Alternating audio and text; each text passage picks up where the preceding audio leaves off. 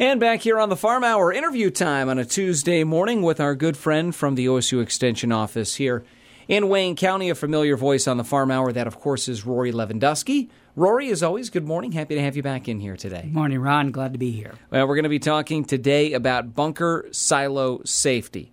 Something that maybe you forget about until you hear a tragic story in the news, which unfortunately happens from time to time. Talk about the specific concerns, though, Rory, when we mention bunker silo safety. What are the safety risks associated when you're talking about working in or around a bunker silo? Well, there are two primary risks that are associated with bunker silos, and I'll mention silage piles with that. The first is a person working on top of the pile or the bunker. Maybe they're moving back the plastic, but they fall off that pile, and so falls from the top of the pile. Second, a person or persons on the ground near the silo or the pile being buried by a silage avalanche. And unfortunately, within our dairy community here in Wayne County, I've heard stories about falls from the top of a bunker and about silage avalanches. And we do have some other concerns also related to safety that would go back to complacency and the weather. Okay, let's start right there. A little more about complacency and weather, Rory, as they relate to safety around a bunker silo. I'm guessing, obviously, with any job, complacency has to do with awareness of your surroundings. But how does weather create a safety concern, specifically when you're talking about bunker silos? Sure. Well, Ron, you're definitely right concerning complacency and awareness.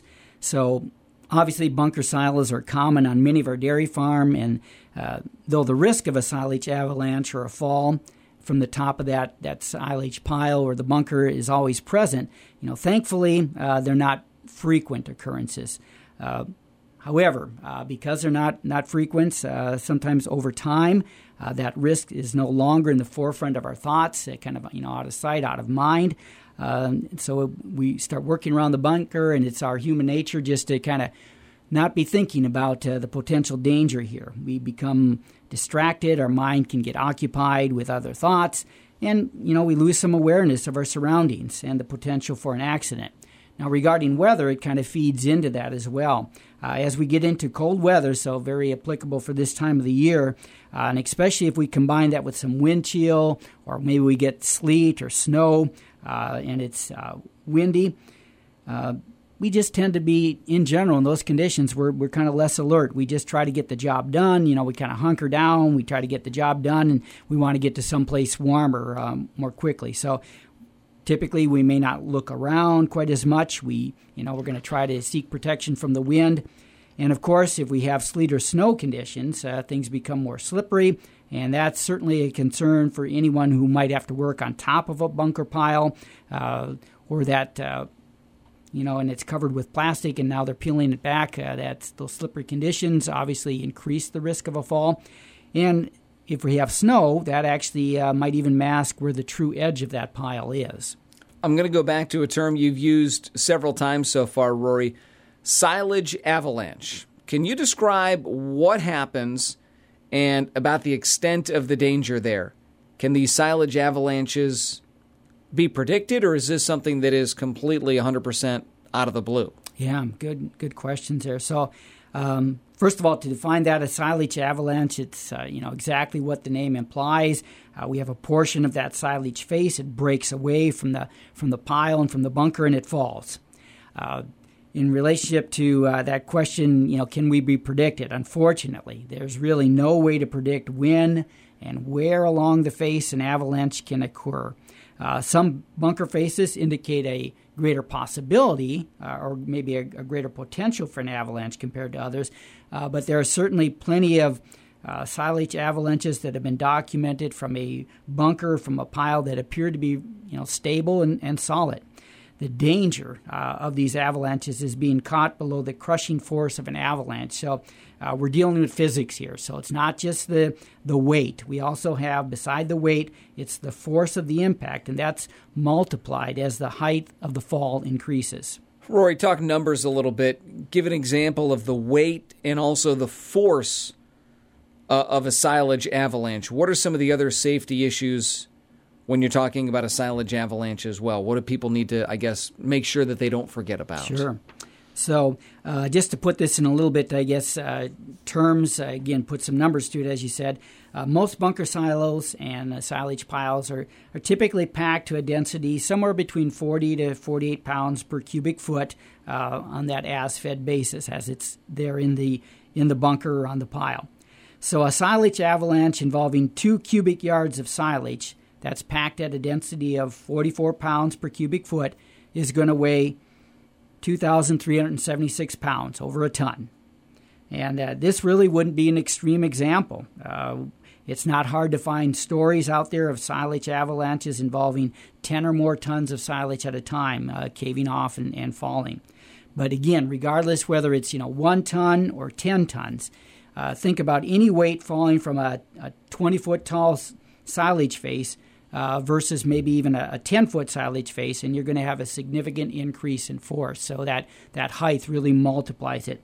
Now, getting caught in an avalanche, if you're fortunate, you're going to result maybe in just some bruises, possibly broken bones, contusions, and that's if you survive. But the real tragedy, of course, is getting buried underneath that avalanche and then dying by suffocation. Talking with us about bunker silo safety this morning here on the Farm Hour, our good friend Rory Lewandowski from the OSU Extension Office. Rory, are there any factors out there that can be pinpointed that increase the risk? Do all bunker silos have the same degree of risk? Are there some that are riskier than others? Right, Ron, that's a great question. So all bunker silos and silage piles are not the same. There are several factors that should be considered when you assess the safety risk for bunker silos and silage piles. Those factors are the height of that bunker silo or that silage pile. How is that face being managed? And then the labor task that you're asking somebody to do on or around that silage pile or bunker. So typically the equipment that's used to remove silage and manage that silage face, it should be matched to the bunker silo or that silage pile height. So if you think about it, most of our front-end loader or other silage removal equipment, they typically can reach 12 to 14 feet above that silo or pile floor pretty easily. We start getting into problem areas with face management when we have piles that are taller than the equipment that can reach. And that typically then means that now we can't shave that face off evenly. So what happens? We start getting uneven faces. We get overhangs that are created above the height of that equipment can reach. And both an uneven silage face as well as a silage overhang creates a much higher risk for avalanches.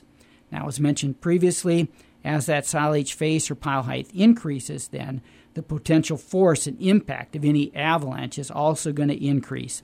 So again, higher, taller piles, taller bunker silos have an increased risk. When a silage avalanche happens, here's the other thing to recognize. That silage falls not just straight down, it falls both down and out. And so upon impact, it's going to spread out and it'll run away from the silage face. So for that reason, the general safety rule is never stand closer to that silage face than 3 times its height. Okay, Rory, there were a couple other things I wanted to bring up and ask you today, but we're running short on time. But I do want to ask this. You've mentioned some safety measures to decrease risk. Are there others that you'd like to mention before we wrap things up? Sure. I think, again, make sure if you have anyone taking a sample, again, take that sample with a loader or removal equipment, mix it away from the silage face, and pull your sample there. If you have high bunker silos, install guardrails at the top of the bunker and then implement a system of safety harness that can be clipped to that guardrail to provide some additional protection for any workers that need to be on top of that silo, peeling back the plastic from bunkers and piles. Always, this can really save lives. Always follow the buddy rule and never allow people to work alone in or near a pile. Again, this can save lives. We have lots of stories of people who survived an avalanche because someone saw the avalanche occur. They knew approximately where that person was located. They mobilized a response, and they got that person dug out quickly. So minutes matter here. Again, post-warning signs like danger, silage face might collapse around the perimeter of your bunker, piles, and silos.